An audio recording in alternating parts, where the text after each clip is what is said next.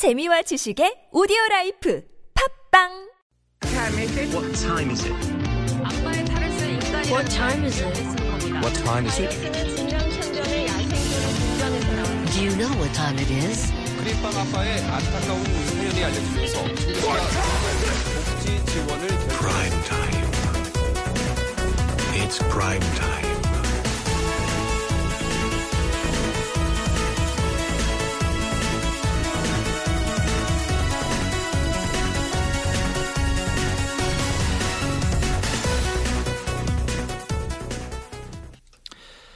What we are focusing on is what people are saying, the apparent demise of print newspapers. The peg really is the news coming out in the UK.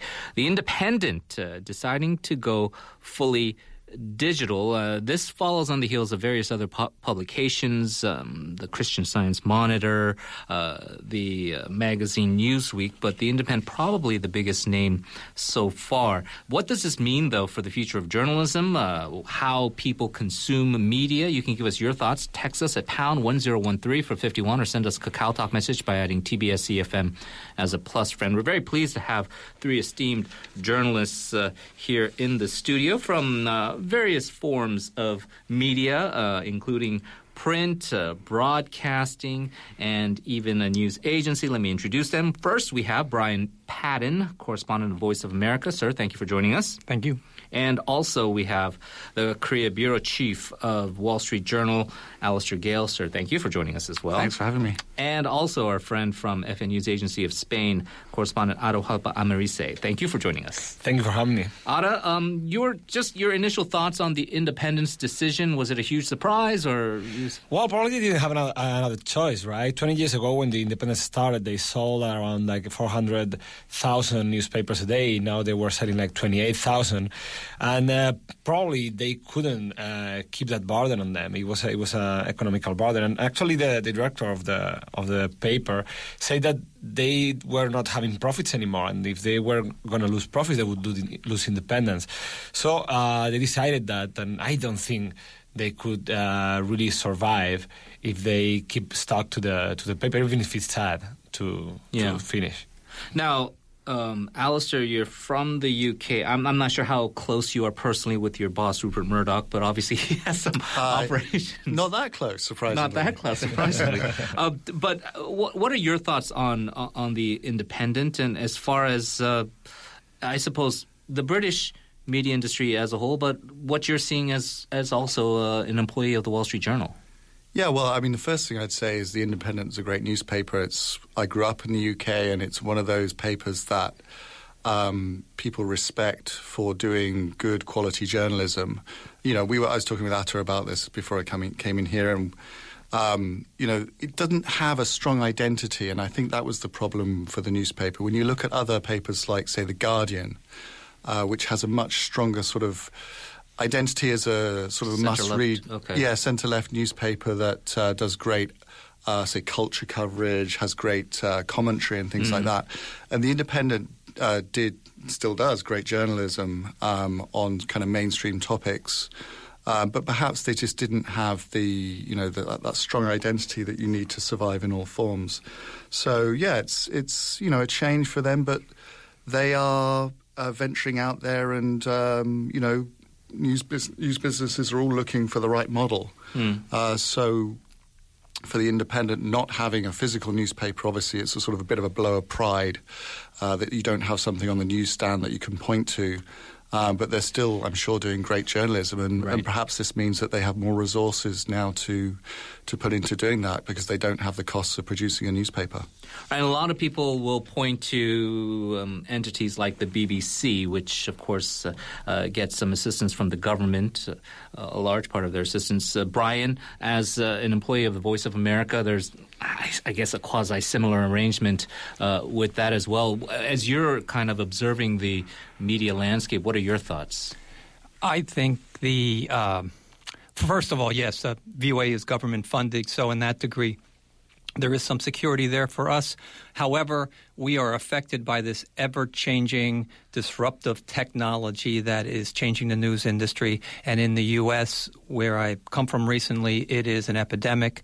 While you can have papers like The Independent migrating to a digital format, we have had many, many local papers, particularly throughout the U.S., that have gone out of business. So let's be clear about one thing. It's not a lack of readership that's driving these businesses under. It's the inability to make money for these organizations that in a way that they used to be able to, either through selling newspapers or selling advertising.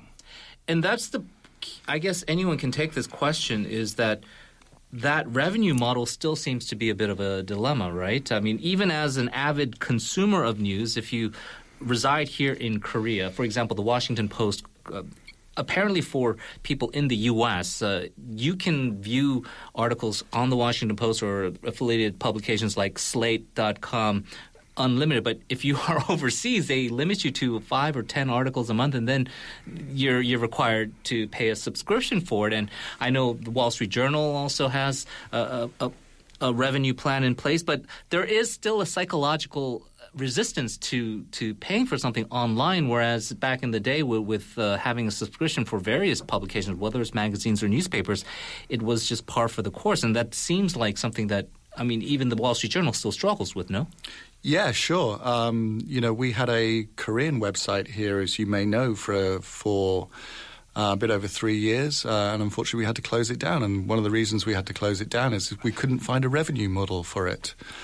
So this is a question that, everyone that's involved in the news business, those that are on the kind of bean counter side, are thinking through every day about how do you create a model that is sustainable. And for us, we're experimenting as well. We have a fairly strong paywall, but, we're doing things like certain sections of the paper will be available for, all the articles, can read for free. There's a big breaking news story like a natural disaster. Typically, that's the kind of thing that is made free, but the stuff that is your unique reporting and your sort of deep stories, say it's on a political or an economic scandal, something that you have and other people don't have, that's the kind of crown jewels that you tend to put behind the paywall. So everyone is trying to find a way to make it work, and different organizations approach it in different ways, and I think that's going to play out for a few more years until we see what's the kind of if there is a consensus on the type of pay-free, divide that's sustainable. I mean, as far as it's concerned in terms of making money right now, you can say advertising, but if everything's digital and everybody is installing those ad blockers, it just seems like it's almost a cat and mouse game as to trying to make money for consuming news to a public that is very resistant to paying.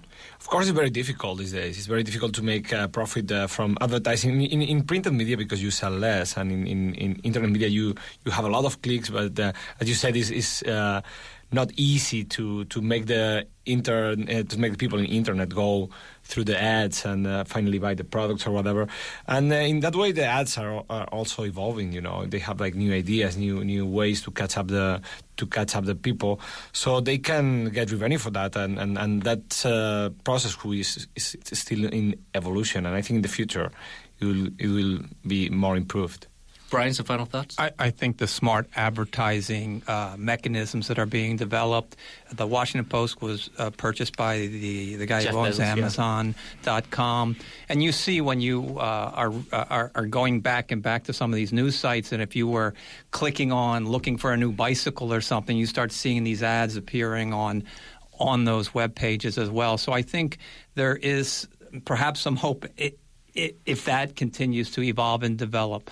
Right. Well, we're going to continue to talk about that evolution, some more of the challenges ahead for the media, for journalism, and also get your thoughts on what you think about this trend. To give us your thoughts, you can always text us at #1013 for 51, or send us a Kakao Talk message. We'll take a short break. We'll be back with another check of traffic and weather and resume our correspondent roundtable. Stay tuned.